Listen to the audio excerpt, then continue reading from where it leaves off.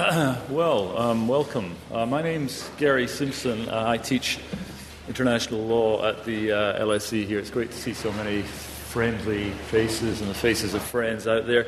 It's my great pleasure to welcome you. Yeah, I'm building up. It's my great pleasure to welcome you all to the 5th London Review of International Law annual lecture, jointly supported by the LSE, SOAS, and by our friends at Oxford University Press, represented here by Grace Ranola. I'd like to begin also by thanking Simone Davies for helping to organise the lecture. Thanks, Simone. So, previous lectures have been delivered by, amongst others, Stuart Eldon, Judith Butler, and Sheila Jassanov. It says something about the inclinations of the journal and of the lecture itself, that these lecturers were respectively a professor of geography, a professor of comparative literature, and a professor of science and technology studies. Indeed, as of 8 p.m. this evening, professors of comparative literature will have delivered twice as many lectures in this series as lecturers in international law. Is there a London Review of Comparative Literature? One finds oneself asking. If there is, perhaps international lawyers should be delivering its annual lectures. But the fact is, the London Review of International Law, and here I acknowledge my fellow editors, Matt Craven, Tor Craver, Susan Marks, Stephen Humphreys, and Katrina Drew, as well as Andrew Lang, who can't be with us today, is a journal dedicated to what we might think of as an indirect approach to international law, or maybe better, a direct approach to many different international laws found in many different places. In engineering projects of the 17th century, in the work of unofficial tribunals, in the Harlem of Malcolm X, in the visit of a famous philosopher to post-dictatorship Argentina in 1985, just to choose at random the 4 leading essays from last year's last issue in 2017. To call this interdisciplinary would be a defeat, I think. This is a journal dedicated to the super-disciplinary or the anti-disciplinary or the non-disciplinary. We're seriously proud to publish work of such variety and daring, which almost brings me to Professor Slaughter. But first, let me just say 2 things. One is that we're being filmed, so please bear this in mind when you ask your short, punchy questions at the end of this presentation.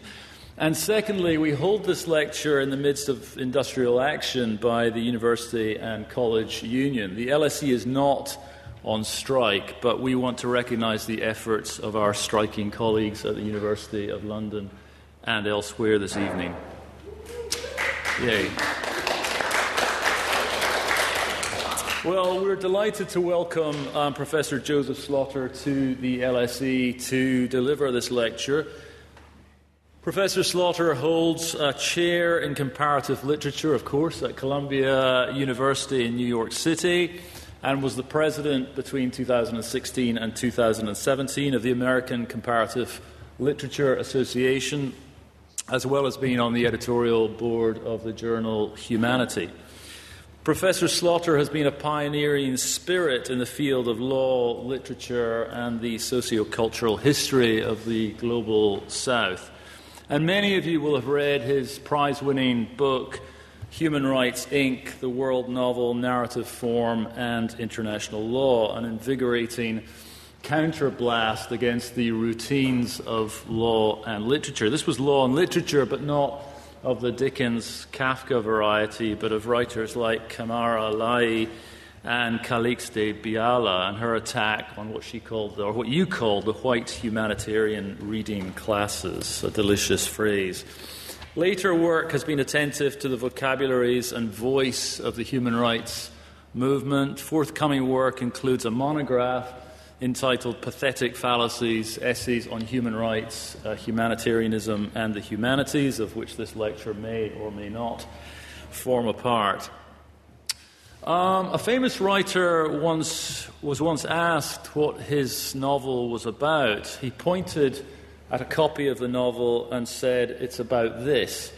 So any characterizations of Joey's work, I think, are bound to be mischaracterizations. So in response to the question, what sort of work does Joey do, the answer is he does what he is about to do this evening. Thanks, Joey.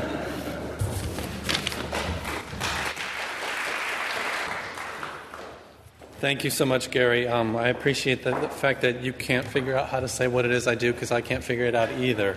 So hopefully this will be an example of that.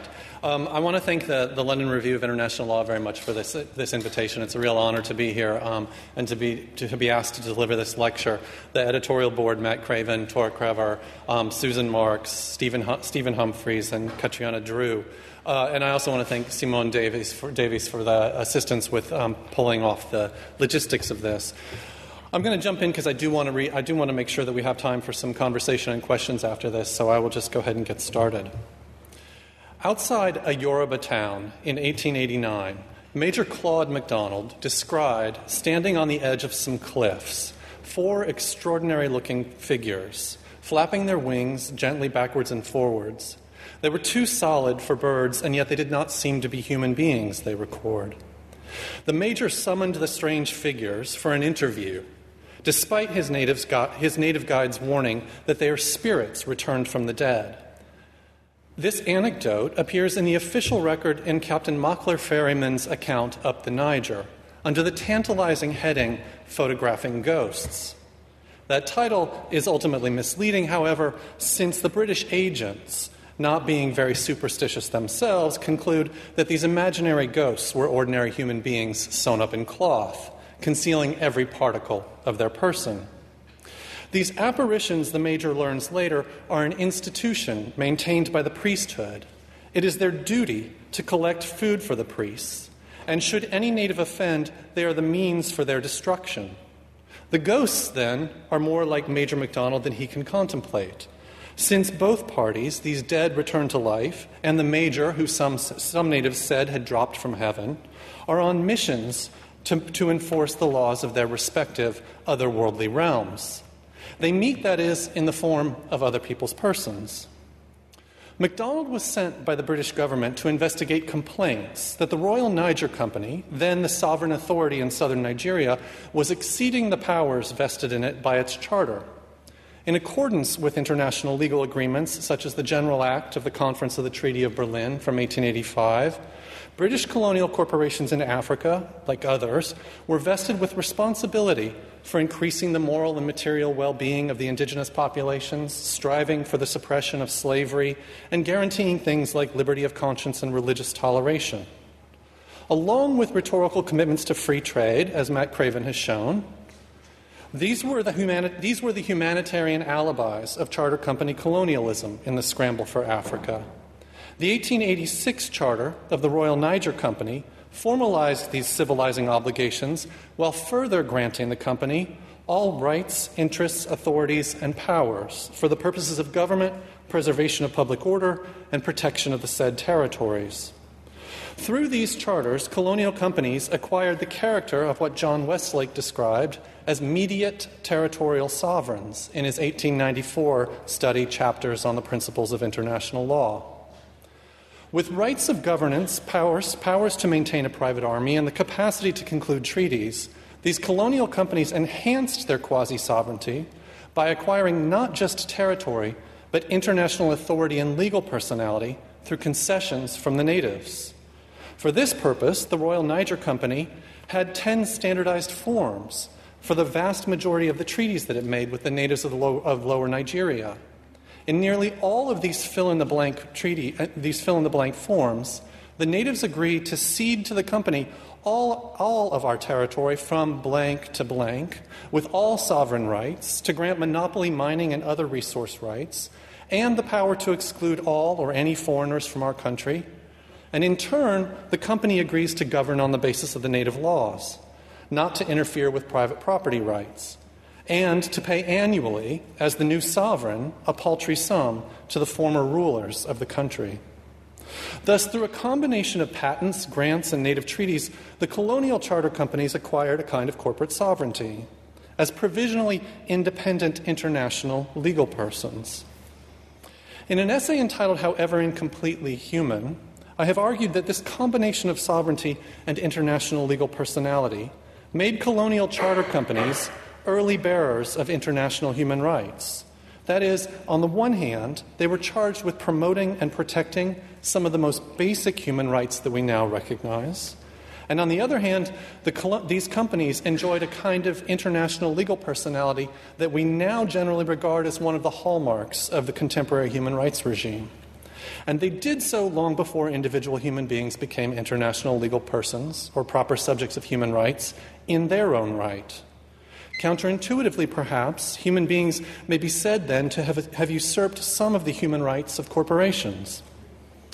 Tonight, I want to consider the discursive conditions under which those juridical personalities were produced at the interface between imperial and native languages, in what Mary Louise Pratt called the contact zone, where two or more languages interact on unequal terms to create an interlanguage that is not reducible to either mother tongue. Anthony Anghie and others have shown that international law, like most other modern academic disciplines, including literary studies, developed to manage colonialism and colonial peoples. I want to suggest, however, that some of international law's basic concepts, doctrines, and principles may have been the unexpected byproducts of two or more languages rubbing together at the site of colonial contact, the effects of missed linguistic encounters, incomplete communications, and sometimes deliberate mistranslations. I will argue that international law, particularly human rights law, is a form of interlanguage filled with the incomplete meanings and partial intentions of others, of multiple languages and language users, and that some of that interlanguage emerges at the margins of international legal space, that traces of those unequal interlinguistic encounters haunt the law today, and that some of the interlinguistic features of that law may, therefore, be most clearly legible in literature that was itself produced at those same interfaces. To explore the texture of this interlanguage, I will trace the concept of juristic persons through a number of unlikely places, poetic passages of legal prose filled with flapping ghosts and fading flowers, before turning to read a number of international legal documents and doctrines alongside and through colonial Nigerian writer Amos Tutuola's first novel, The Palm Wine Drinkard. Major MacDonald's mission was not, of course, to photograph ghosts. It was instead twofold: to ensure that the Royal Niger Company was complying with its charter obligations, and to inquire from the various chiefs whether they had made the treaties they were alleged to have made. In other words, MacDonald was checking on the company's compliance with British law, on the one hand, and with international law on the other. If we accept the idea that the natives had the legal capacity to alienate their lands, resources, and sovereignty, a subject of much debate at the time, then the sovereign international personality of the colonial charter companies was quite literally the discursive creation of so-called savages. However, more than one of the Royal Niger Company's interpreters attested to Major MacDonald that they were not aware that ceding meant giving over rights of government, and in no case were the chiefs made to understand that they were giving up their country to the company. Thus, although the treaties may have been worth no more than that of the paper on which they were written, as MacDonald's secretary acknowledged, they nonetheless brought to life paper sovereigns who scrambled about Africa at the end of the 19th century. Cloaked in the standardized language of European international law, these paper sovereigns were hybrid creatures of a peculiar interlanguage. In fact, the scores of native treaties that were produced created an entire bush of legal creatures: natives, chiefs, kings, sovereign corporations, and others, persons invested with authority to act on behalf of somebody else's sovereignty, that is, as persons for other people. The French sociologist Marcel Mauss might have recognized the uncanny coincidence of all these creatures of law. In 1938, Mauss traced what he called one of the categories of the human mind, the idea of person. According to Mauss, some form of person appears everywhere, from what he called the primitive societies of the Indians and Aborigines to the French Declaration of the Rights of Man and of the Citizen to modern law. However, Mauss valorized a Euro-modern moral and legal idea of the person over all of these so-called primitive ones, a transcendent idea of the person that in 1938 he urged his audience to defend against an unnamed threat. From the other side of the Holocaust, we might recognize, with Roberto Esposito and others, the actualization of that threat the actualization of that threat to the person in the concentration, internment, labor, and death camps of World War II, in the barbarous acts which have outraged the conscience of mankind, in the words of to the preamble of the Universal Declaration of Human Rights, which sought to reaffirm and to realize what it called the dignity and worth of the human person. Perhaps because some idea of person seems to be everywhere, we tend to overlook it, especially in the humanities, or to confuse the person for some other creature, the citizen, the subject, the individual, the human. The native masks that Mauss set aside as archaic forms of personhood might help to visualize the modern legal idea of person as what Hans Kelsen later called a holder of certain rights and duties that precede the individual, that anticipate the citizen, that await activation in the human. Even as Major MacDonald was following the paper trail of the Royal Niger Company, legal debates about juridical personality, especially that of corporations, raged in the US and the UK. The primary question at the time was whether such legal personality was real or merely artificial. No, it's fine. Oh, legal commentators sought to unpack this basic syllogism. Only persons can be subjects of rights and duties. A corporation is a subject of rights and duties, therefore the corporation is a person. However, the syllogism itself tells us nothing about the nature of the corporation and very little, if anything, about the nature of juridical personality. As such, many analysts often turn to other figures to explore the problem of personhood.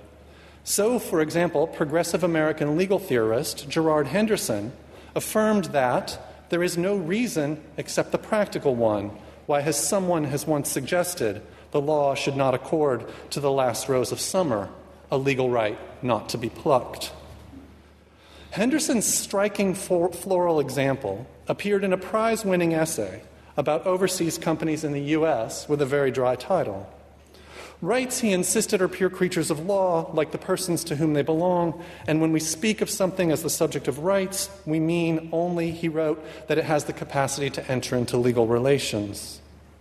Thus, the hypothetical right of a last rose of summer not to be plucked is simply, for him, a logical expansion of the principle of legal personification, by which anything might become a right and duty-bearing subject of the law.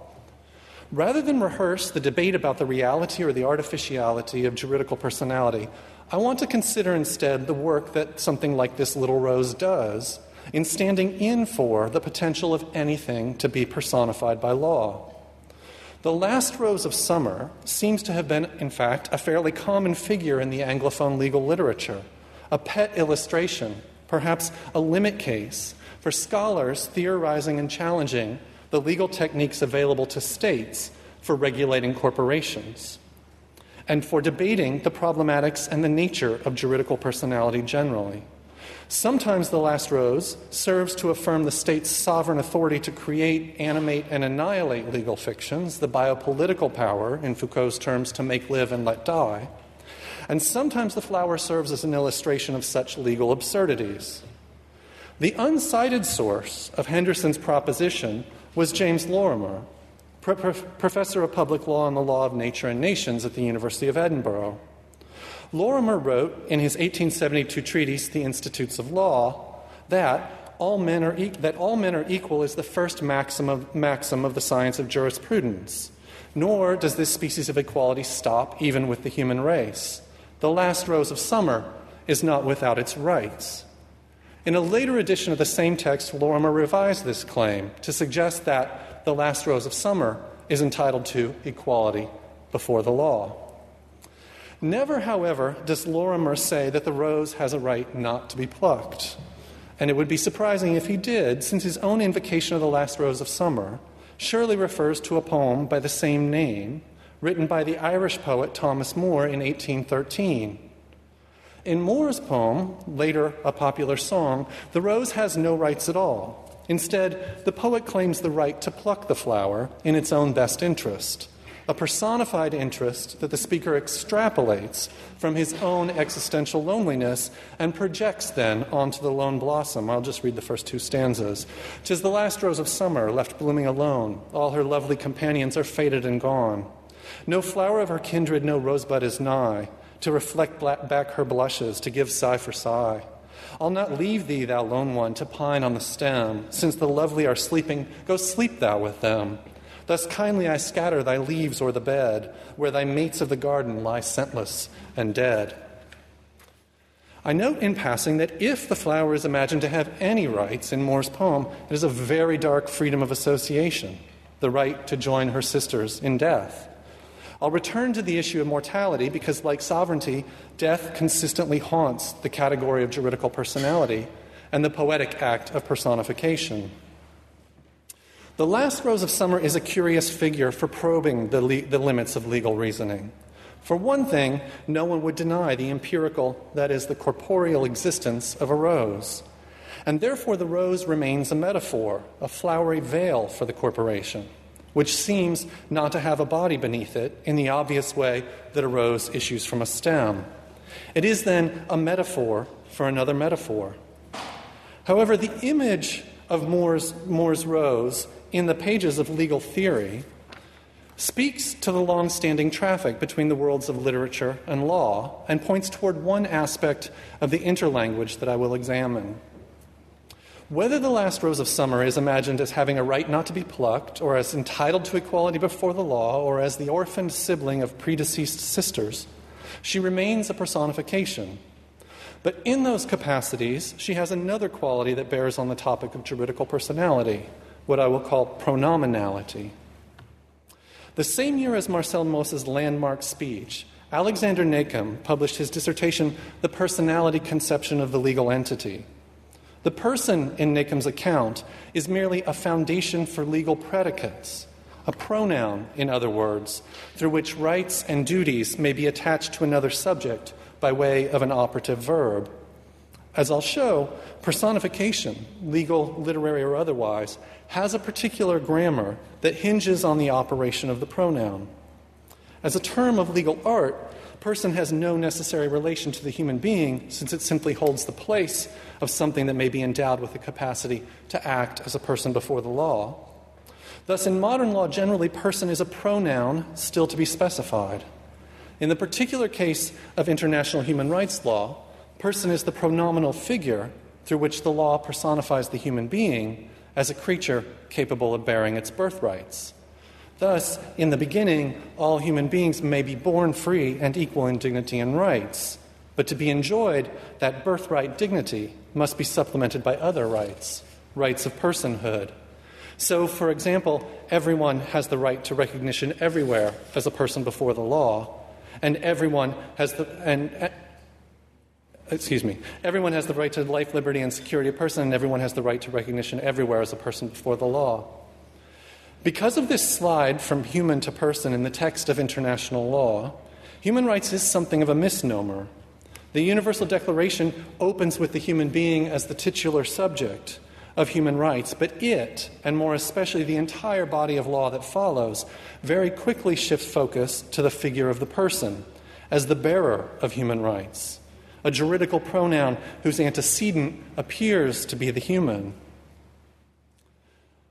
The subtle displacement of the human being by the person all but eliminated the human as such, that is, as a noun, from the corpus of human rights law, a fact perhaps more easily legible in other languages, in Spanish and French. In fact, the human being seems to fade away when its rights are articulated. It disappears behind ambiguous pronouns, passive constructions, and mysterious personifications. With regard to the condition of pronominality, it is not simply that the word person functions as a pronoun in our ordinary speech and articles of law. Rather, person as a category of the mind is itself pronominal, standing in for multitudes of theories, philosophies, psychologies, and politics of the subject.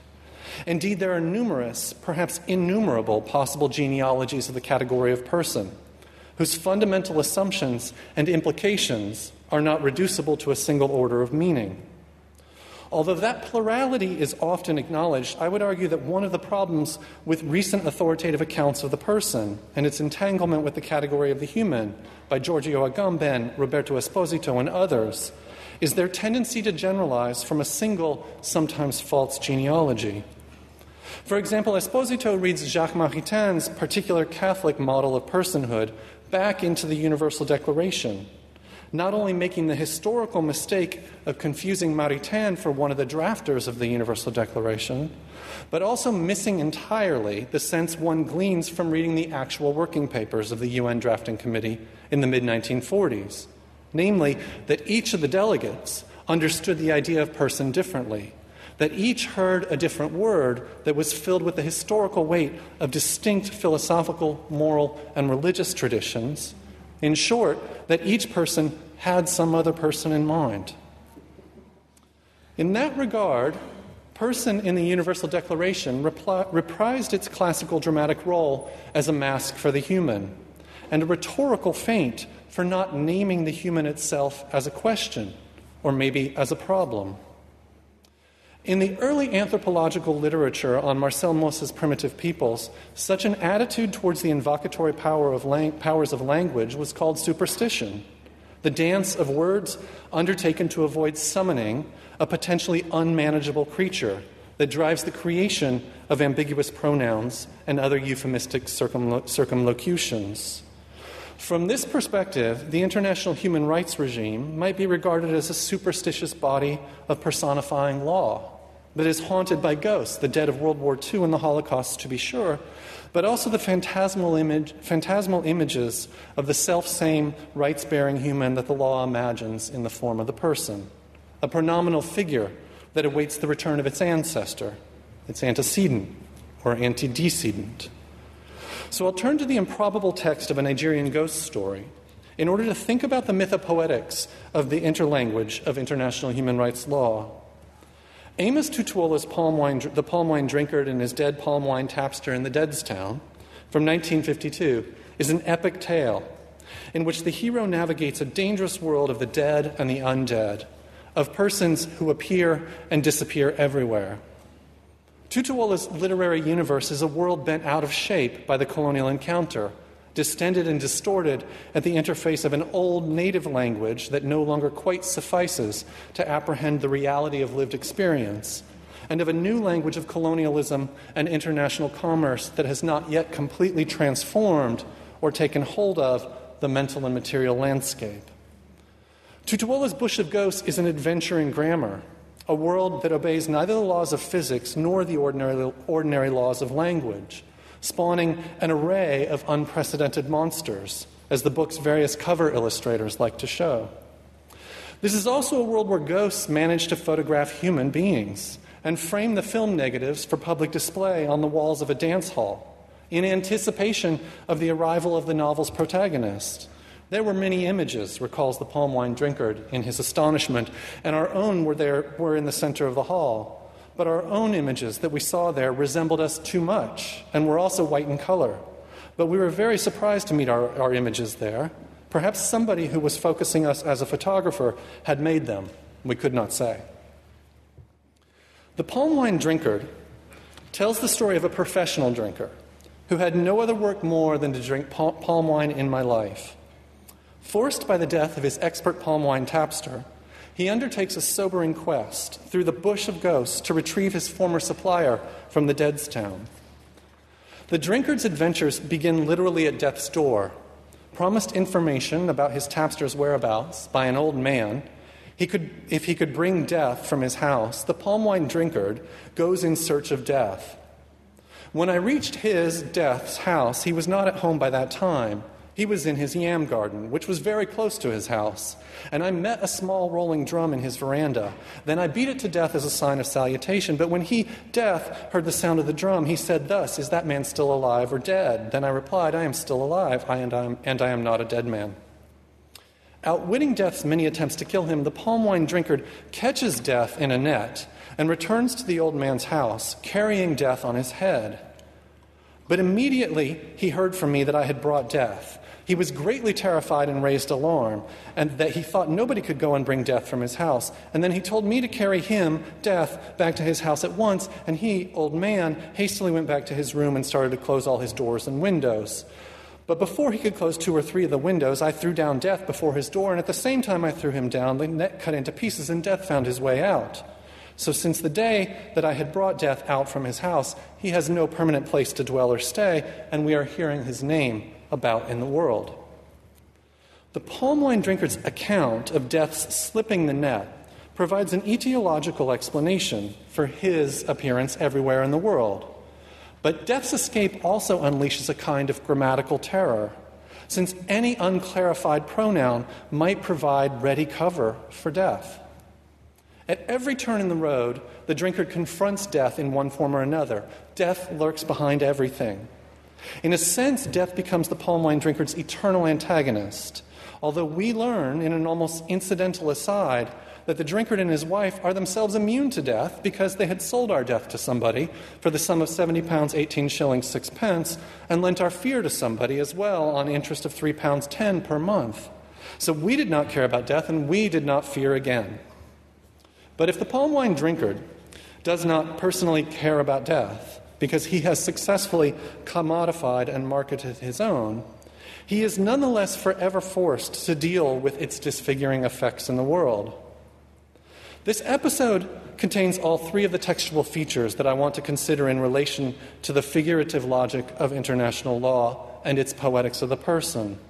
The literalization of metaphor, beating a drum to death. Personification, beating a drum to death. And the parenthetic specification of ambiguous pronouns, beating a drum to him, Death.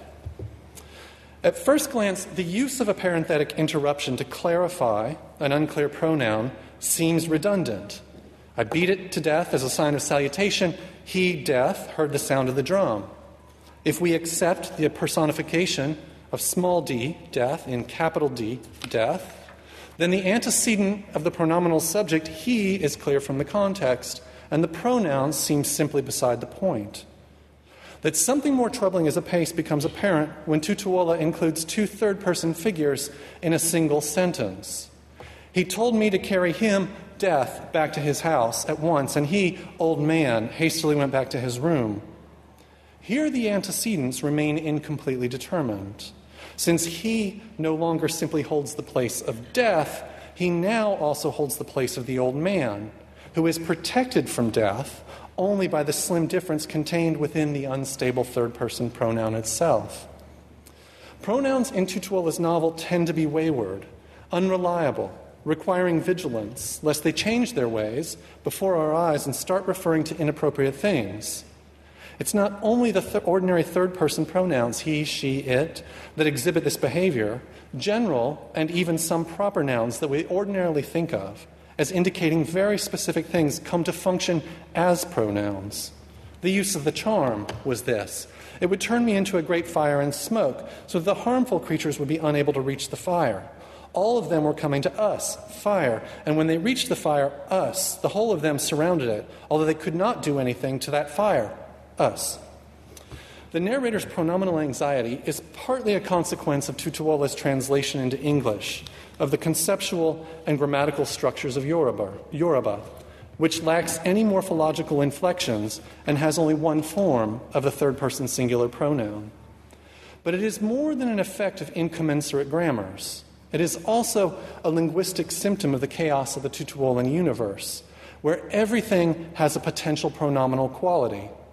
The parenthetic clarification of an indefinite pronoun may be necessary in a world where any given he could be an old man or God or death or something still to be determined. Personal pronouns, wrote the French linguist Émile Benveniste, constitute an ensemble of empty signs that are non-referential with respect to reality. They refer solely to the reality of the discourse in which they appear. Such pronouns are also called shifters. For Benveniste, the shifter of the third-person pronoun differs from its first and second-person counterparts because it completely evades the dialogical regime of interlocution, where the pronouns you and I are exchanged between speakers in the ordinary scene of conversation. The third-person pronoun may refer to anyone or anything or to no one. In that sense, for Benveniste, the third person is literally a non-person that nonetheless conjures the idea of a person who is personified in the image of the human being. This is precisely where the fiction-making capacity of the law originates. Ordinarily, the pronominal third person abides certain grammatical rules that govern its operations. However, the palm wine drinker's adventures with wayward pronouns and wandering subjects show us something about the mad proliferation of meaning and monsters that can occur in the contact zone, where an interlanguage has no stabilized grammar. Wanting to preserve what was described at the time as the palm wine drinker's naive and barbaric texture, Faber and Faber published the novel in London with minimal editorial intervention. However, the editors did reduce the pronominal danger by cutting the number of parenthetic clarifications. Thus, death hides even behind the editorial excisions that are no longer visible in the text. From this perspective, Tutuola's novel explores the potentially terrifying gap between pronouns and their reference, the ellipsis in language that opens when the connection between this and that keeps dropping, when the governing rules of grammar are broken and the subject cannot be fixed forever. In this metamorphic world, pronouns are as suspicious as ghosts. Their abstract open forms are susceptible to all sorts of haunting, to spirit possession or corporate occupation. It's the nature of pronouns, even their special virtue, of course, to be non-specific and adaptable.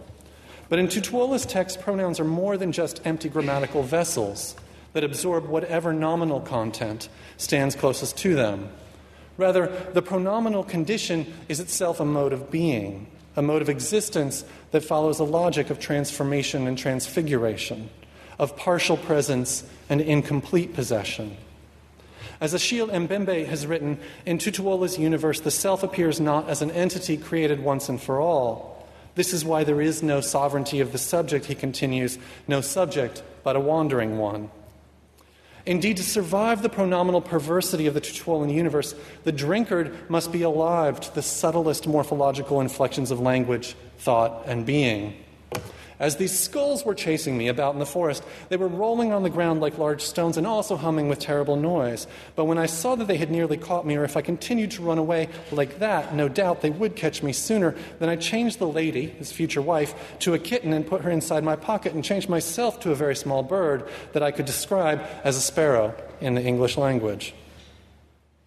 Suspended between the English of colonialism and an unnamed native vernacular, words capture only approximately the reality to which they now refer indirectly, detoured through improper names, incomplete translations, and shape-shifting pronouns.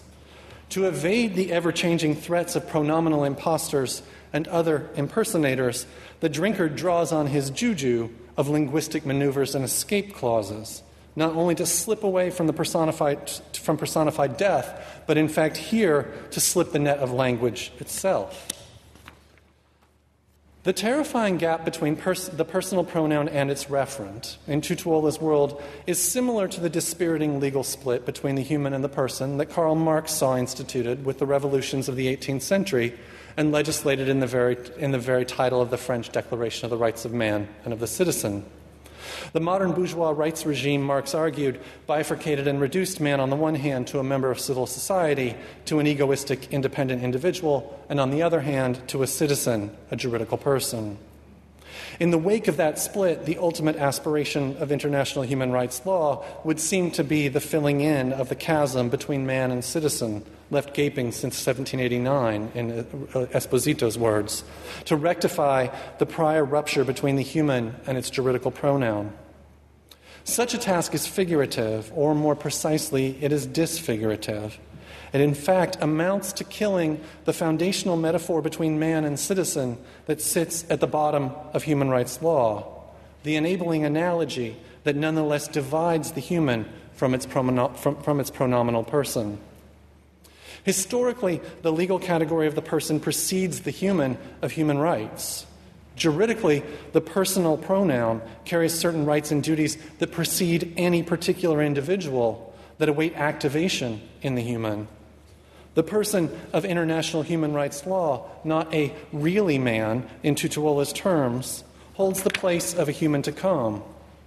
Such a project entails the disfigurement of the person, the unmaking of our own images that resembled us too much.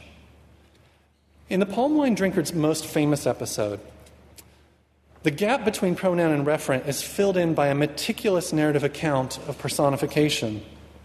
Tutuola resuscitates a dead English metaphor of the complete gentleman, a curious creature that in Tutuola's world is composed of rented body parts and comes from the land of the skulls.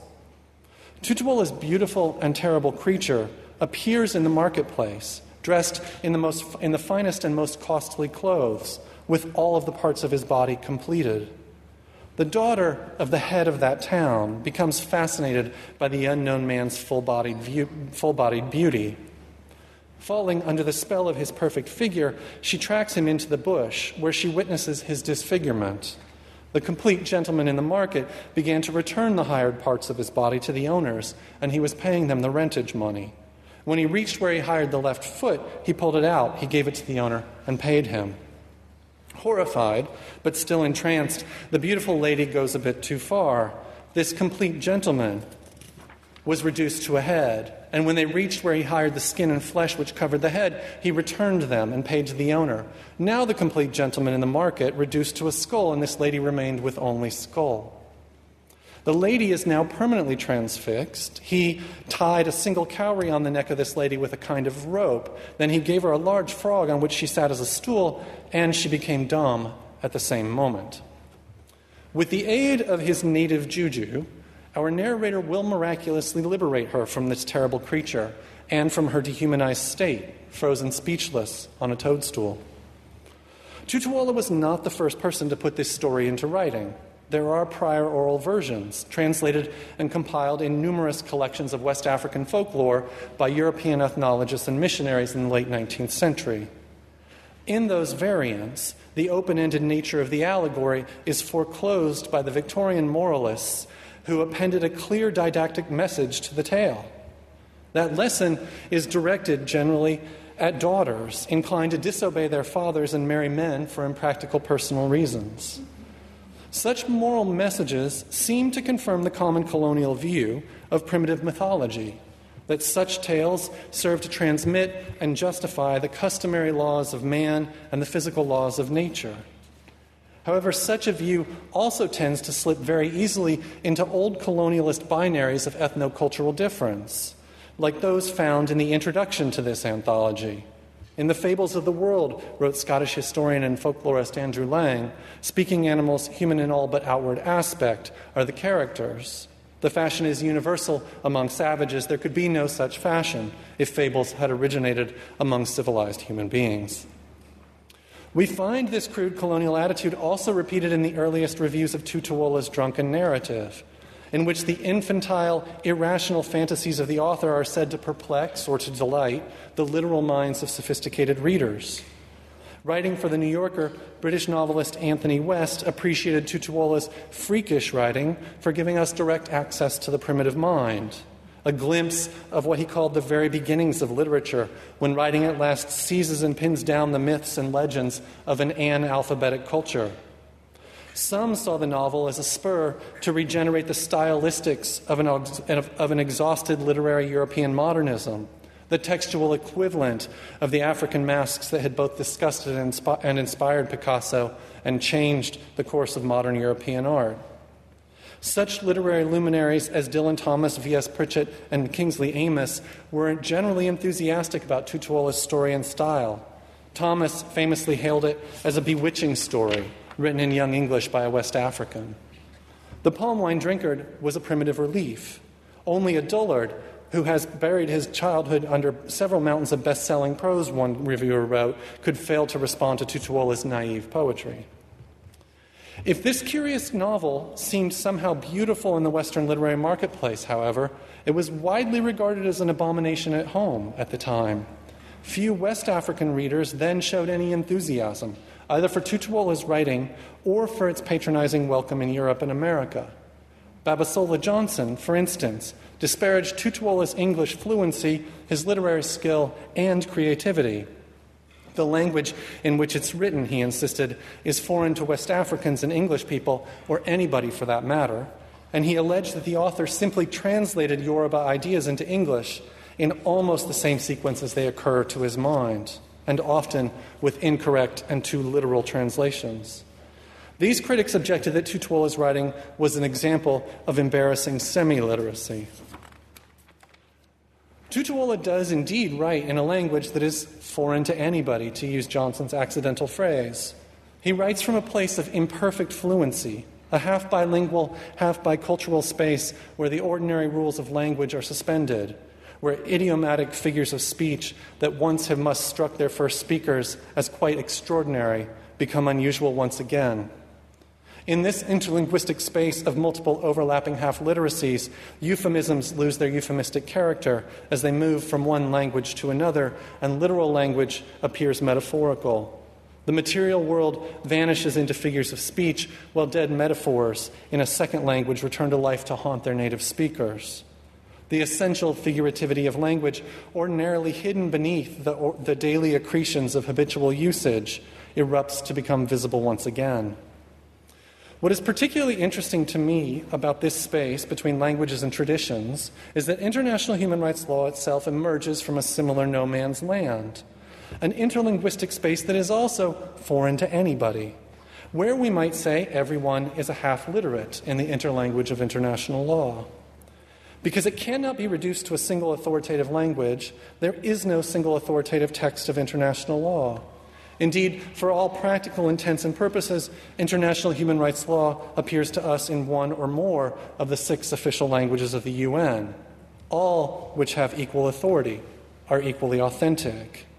However, the fundamental principles of that law exist only relationally or dialogically or intertextually, suspended in the interstitial space between the 6 languages, whose cultural vocabularies, idiomatic expressions, and conceptual resources are not entirely commensurate or compatible.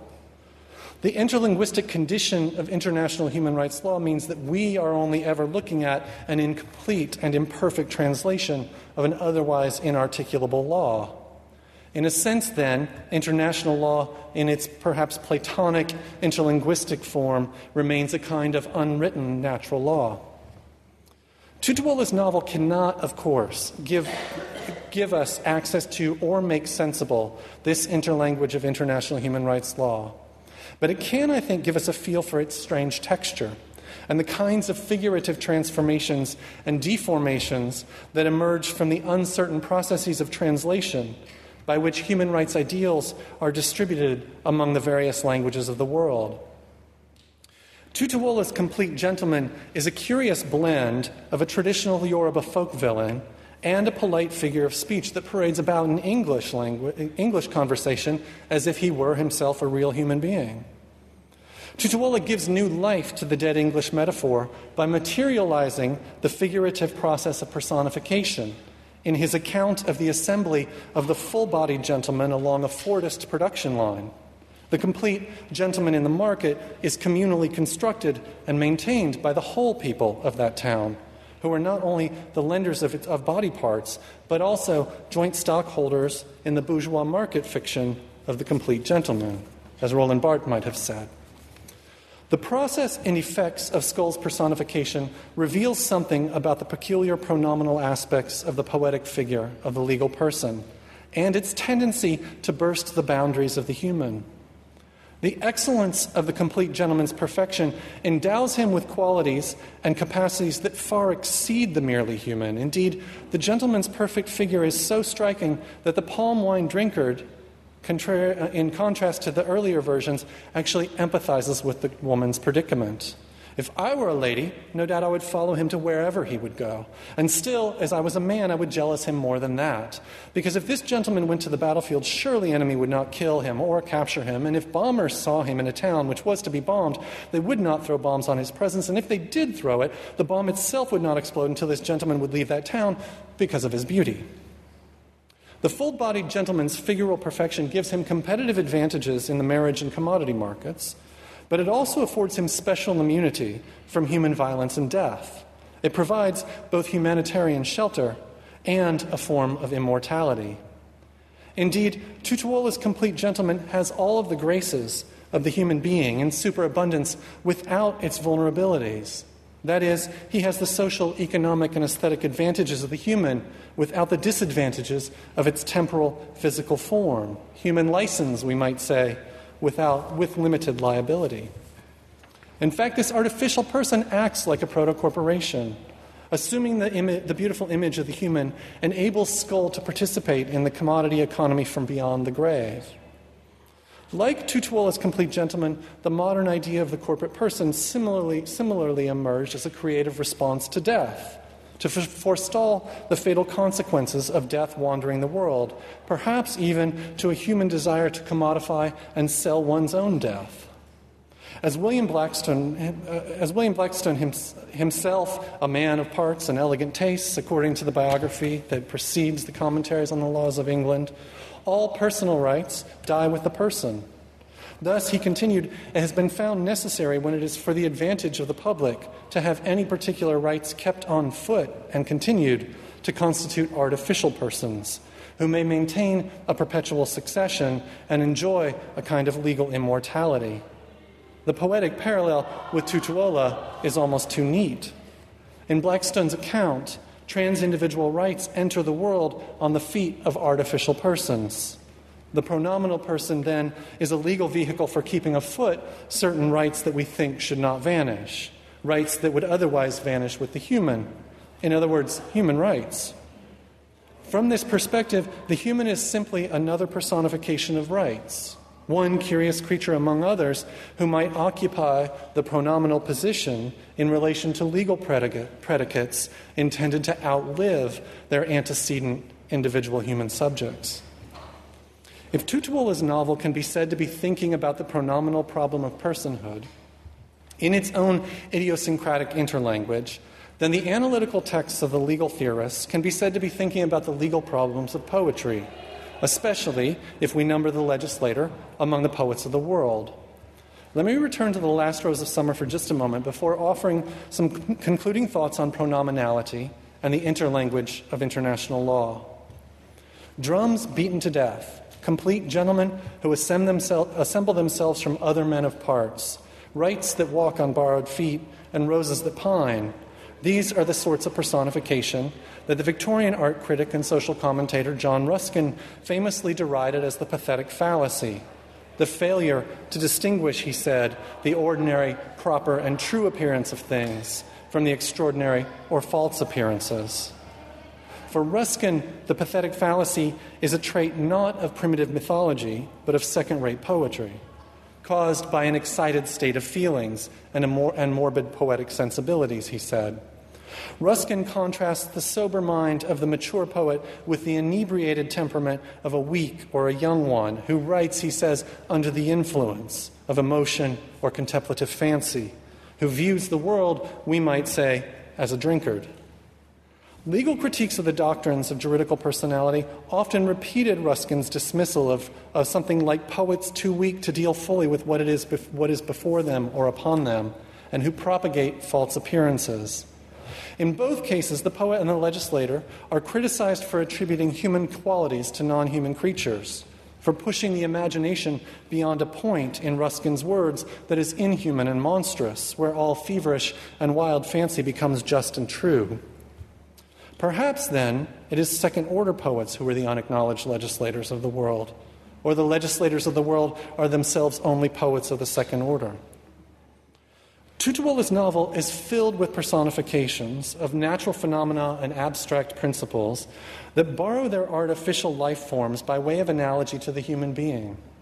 So, too, are the legal commentaries on juridical personality and corporate personhood, filled with personifications that take on lives of their own. In The Palm Wine Drinkard, these personified forms acquire human characteristics that often exceed the ordinary limitations of human capabilities and threaten the lives and liberties of their creators. At one level, what Tutuola narrates is the perverse, maybe even the primordial birth of the corporate person, which not only secured sovereign rights over the territory in which Tutuola was born through the Royal Niger Company, long before the native really men did, but which continues in our world to use the vehicle of the person to cheat death, to participate in the social world of human affairs, and to outcompete human beings for their human rights and natural resources. At a metacritical level, the tale of the complete gentleman is a warning about the risks of the pathetic fallacy, the threat posed by personification when its figurative effects are taken literally, the dangers of mistaking pronominal legal fictions for social facts, or of dismissing social facts as mere legal fictions.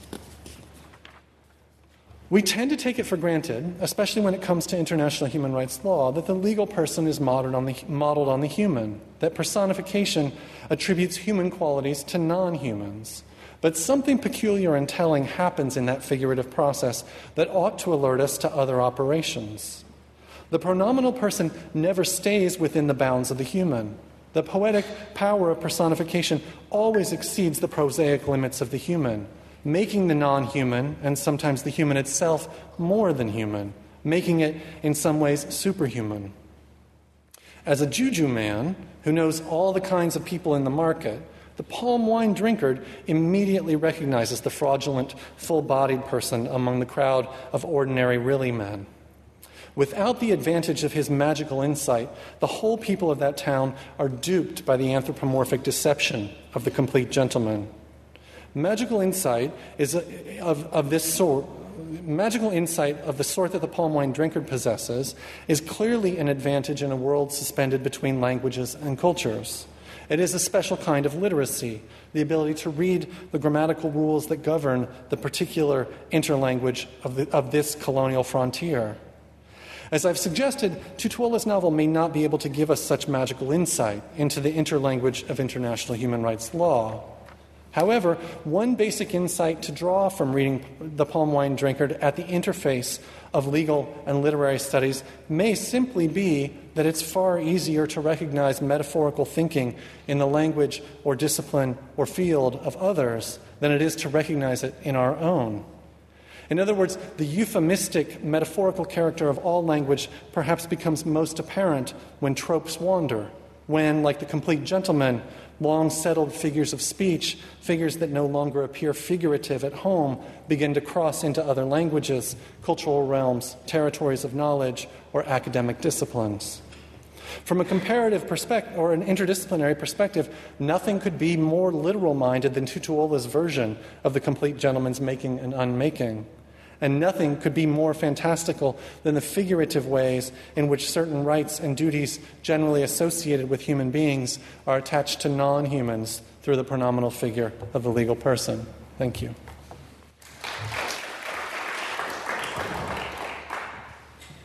Thank you for that, Joey. So we have some time for questions. 15 to 20 minutes. Perfect. But we do need some questions in order to advance. The first one should be, what's that? That's Tutuola's own handwriting at the end of his manuscript in 1952 when he sent it to the missionary presses, claiming his own copyright. Thank you very much. So I thought it really spoke to contemporary stuff around anthropomorphism and animism and sort of the ontological turn where we're continually thinking about the consequences and also the necessities of humanizing non-humans. And I was just wondering if you could say a little bit more about the superhuman and the more than human character, because there's something that really rings very true about that when we anthropomorphize an other, it's human, but it doesn't have the negative aspects of humans.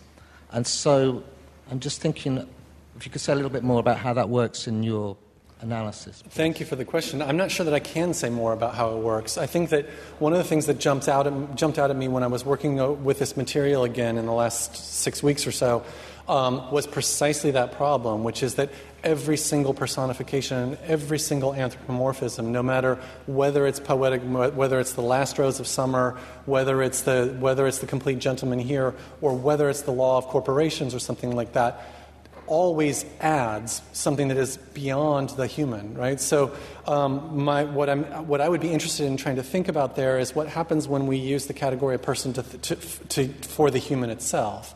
Is the part of the problem that we already have a kind of legal system that has the idea of the person that is an added creature and a superhuman creature that the human cannot ever fulfill in any case.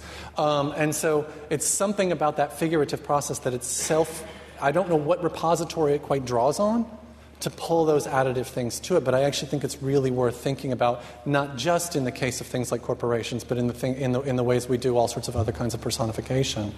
So it's not as, I don't have a specific quite response, I think, to your question.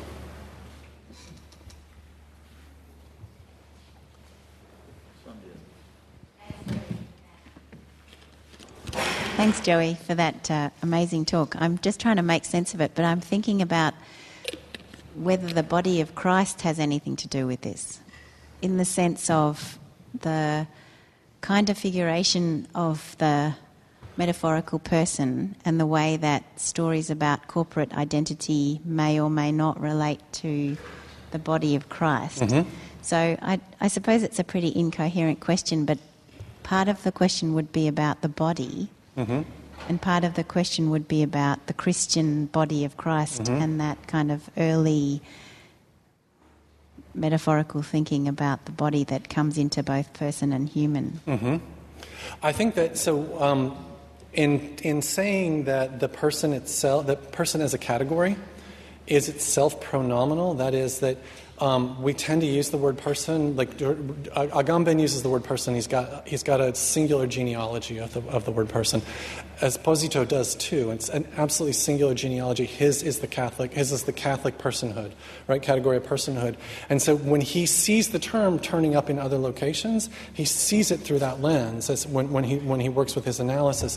So instead of trying to stop and say, you can do this really long, really important history of talking, the absolutely important history, right, of talking about the interrelationship between the Catholic doctrine about the body and the body of Christ and the three persons of God, right? And you can get to something like how we end up with a certain idea of corporation within a European legal system. You can do that on the one hand, but you can also then do a Marxist account of bourgeois individualism that gives us a different kind of person, right? And so I think that's right. I think that when you're looking at something like when you're looking at some of the European history of that, it is very much tied up, obviously, with things like the church, things like the universities, the first corporations, right, which are trying to work out a doctrine of the body that is based on, I think, that is based primarily on a religious doctrine. But I also think that when we do that, we tend to lose sight of all these other kinds of possibilities. And so, what I would find it really interesting to figure out how you might theorize the person from the particular interface that I'm looking at here, right, where majors and ghosts are talking to each other in the field in Nigeria, and does that get us somewhere? Would that get us somewhere else, or is that already a history that has been overwashed and is already part of the international legal history, but we don't actually pay attention to it or notice it because we have to go back to the Catholic Church? Okay, third question. Yeah, go back there. So in the field of international law or domestic law, it's full of entities, juristic persons. The country is an entity, WTO is another entity, and just so many, United Nations. So there is an internal structure to these entities. And that internal structure is really modeled on a human being in some sort of ways. To give you just you can say there's a trinity structure, right? There is the executive part, there is a lawmaking part, the parliament, and there is a judicial part. But of course, to incorporate different parts, organizing the relationships among these three executive, parliamentary, legislative, and judicial, it is a constitutive document. The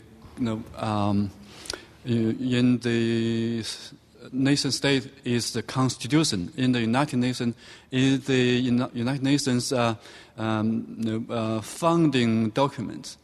So in order to understand the rights of such entities, either a United Nations or a nation state or a person, you have to understand a lot of interrelationships by analyzing texts, Constitution, statutes, a lot of things. Mm-hmm. I just trying to figure out how your kind of interdisciplinary study can benefit the study of international law in this field full of entities. Mm-hmm. Yeah. Mm-hmm.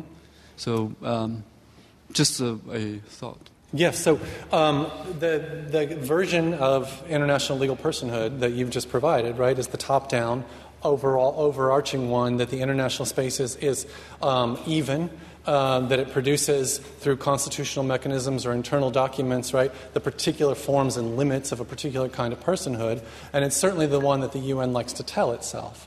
What I'm interested in thinking about here, actually, is that couldn't account for things like the Royal Niger Company on the delta of Nigeria in the late 19th century, which managed to exceed its legal personhood capacities that were granted to it by its charter in its charter form by going about and getting natives to attest that they have the sovereignty that they can grant to that charter company, right? So that the version that you've just given can't account for other forms of persons that have emerged, that have maybe threatened the international structure that you've described, right?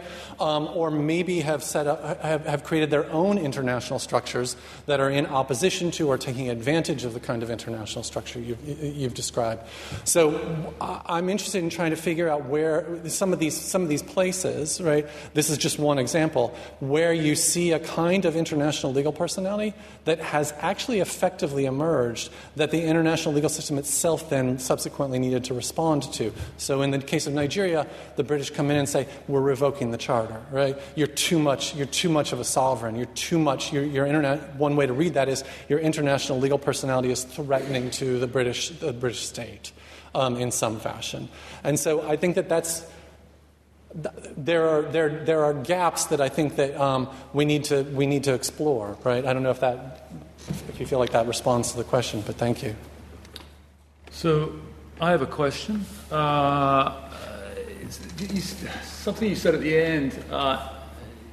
You said that one of the reasons we might want to read this novel against international human rights law is to understand somehow the metaphorical grounds of our own field.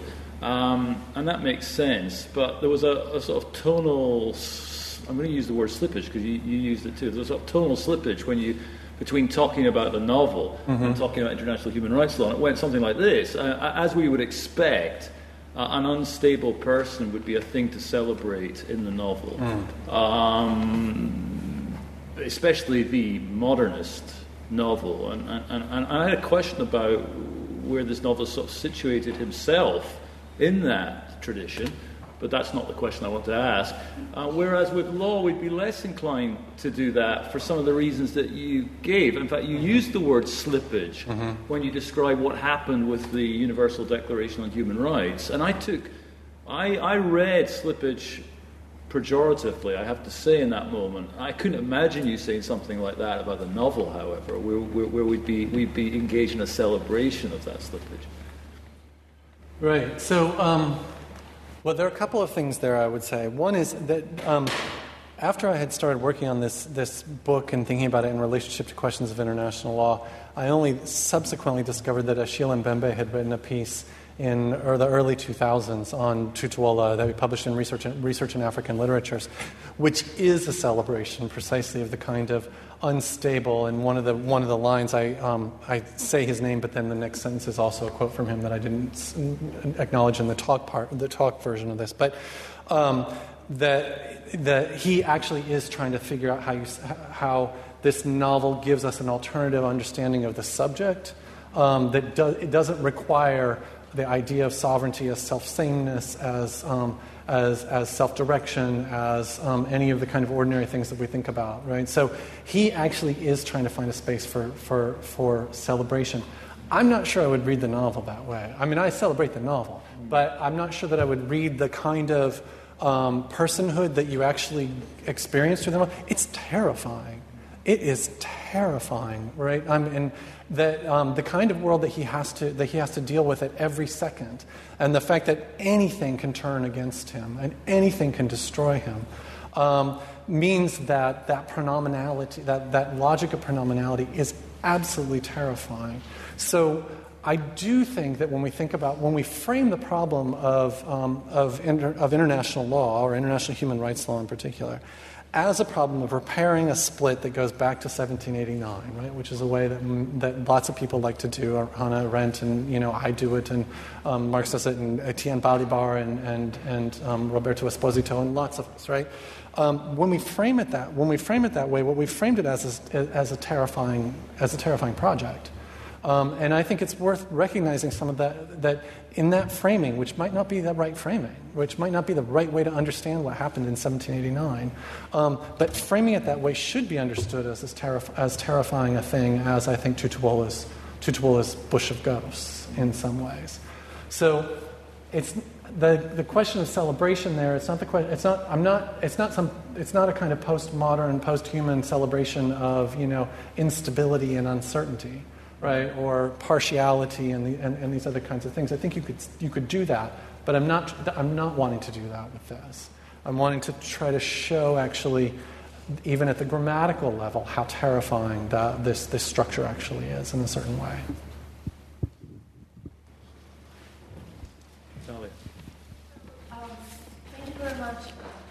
Thank you very much for this. I'm wondering then, considering how the law is today, how much you think historically the human being has got in terms of personhood from companies, and vice versa, companies has got from human beings?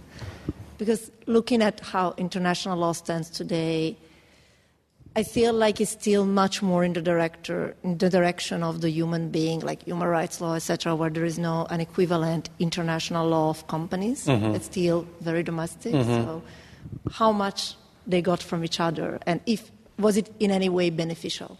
Thanks. Well, so in the U.S. context, there's a pretty clear relationship between these two things. The 14th Amendment that ends slavery ended up being exactly the door through which corporations walked their rights. So they used the abolition of slavery as a way to gain a certain kind of personhood within the constitutional structure of U.S. law. And so in the U.S. context, at least, we talk about it, you can talk about it as the corporation is modeled precisely on the human being. In fact, it's modeled on the emancipated slave in a certain way. That actually isn't as central a feature to corporate law as it should be in terms of the histories of corporate law in the U.S., but it is there. I don't know the European context or the British context itself well in those ways, but it seems to me, and there are other people in the room who could do this much better than me, but it seems to me that there are very strong examples. So the charter companies on the west coast of Africa in the 19th century seem to me to have ripped a fabric in international legal space to acquire a kind of international legal personality that human beings will only come to occupy 60 years later or 70 years later, that it's got certain kinds of features. So it's non-state. It's a non-state entity that is claiming rights on its own outside of the purview of the state. It's supranational, right, in those kinds of senses. I'm not sure that means that there's a causal relationship between those things. I wouldn't make that argument. But I think it's worth pointing out that there have been persons who have been things like human rights persons before that are not actually human beings. And I think that maybe could help us think about what it is that we're doing now. I don't know what the answer is there, and I'm a comparative literature scholar, so I don't have to answer the practical question. But I mean, but I do think I do think it's valuable to try to open up those slippages, those places where these things have disappeared from the conversation, histories that have disappeared, in some sense. Vasuki. Thanks, talk, and it'll take me a much longer to fully process it. But I was wondering whether you could talk a bit more about the stakes of what you're arguing. And I had one initial take, which may be too reductive, that you're trying to shift the conversation about the critique of human rights as a question of representation and inclusion into a question that better grapples with the metamorphosis character of personhood, and which, on the one hand, is both, therefore, encountering the potential terror.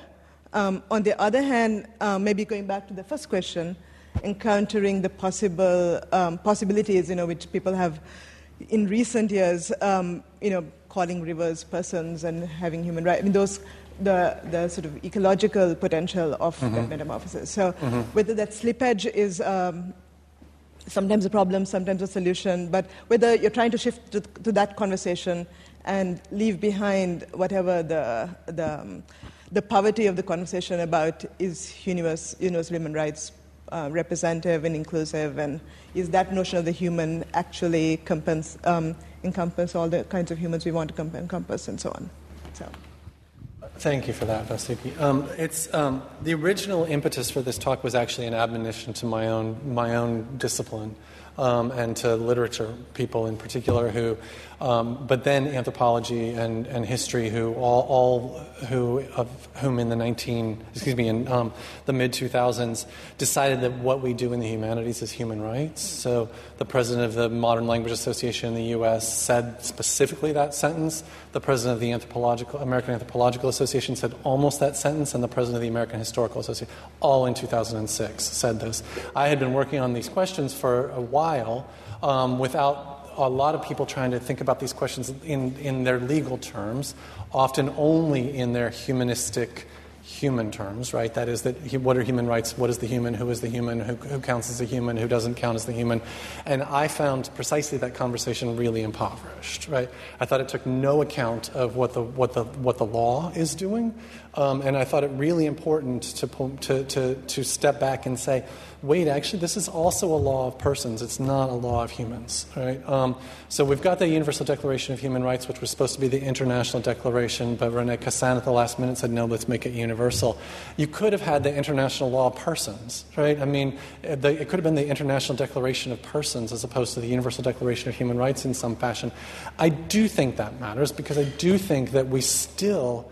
one of the ways that the very first time I tried to give a reading of Tutuola with this, I think the last sentence was, the problem would be if we, like the lady in Tutuola's story, become fascinated with the human and lose sight of the juridical subject, right? Lose sight of the juridical pronoun that actually walks rights around in the world, to use Blackstone's, image.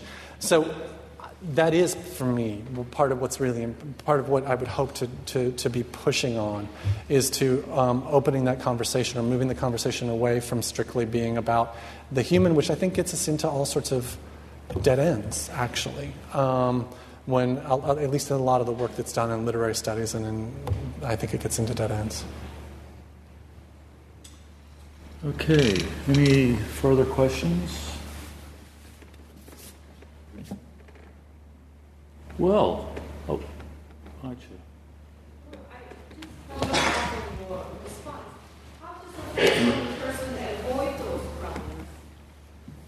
No, I don't think it does avoid those problems, but it says that that person is also part of the construction of the human, at least within the international legal regime, right? And so that we can't think that what we're doing is talking about a law of simply of humans, because the law as it's been written doesn't actually use the language. I'm quite literal when I say that the human almost drops out completely out of the international legal documents. It's almost always person, and the human moves from being a noun at the beginning of the Universal Declaration of Human Rights to occasionally being an adjective, the human person or the human being, but eventually the noun part of it drops off, right? So it doesn't avoid those questions. I don't think it avoids those questions at all, but I think it reframes those questions in a way that's more helpful to thinking about what the law is actually doing or has been doing. Okay, any final questions? It's like an auction, this final bid from the audience. Thank you, Joey, for that. I'm tempted to describe this as a death-haunted lecture, but that seems too downbeat. So let me just thank you for that. I mean, it was visually arresting, and I think that the phrase I was looking for was sort of poetically charged, the sort of act of poetry itself. So we're very grateful for you for giving this annual lecture, and can you join me in thanking Joey for it?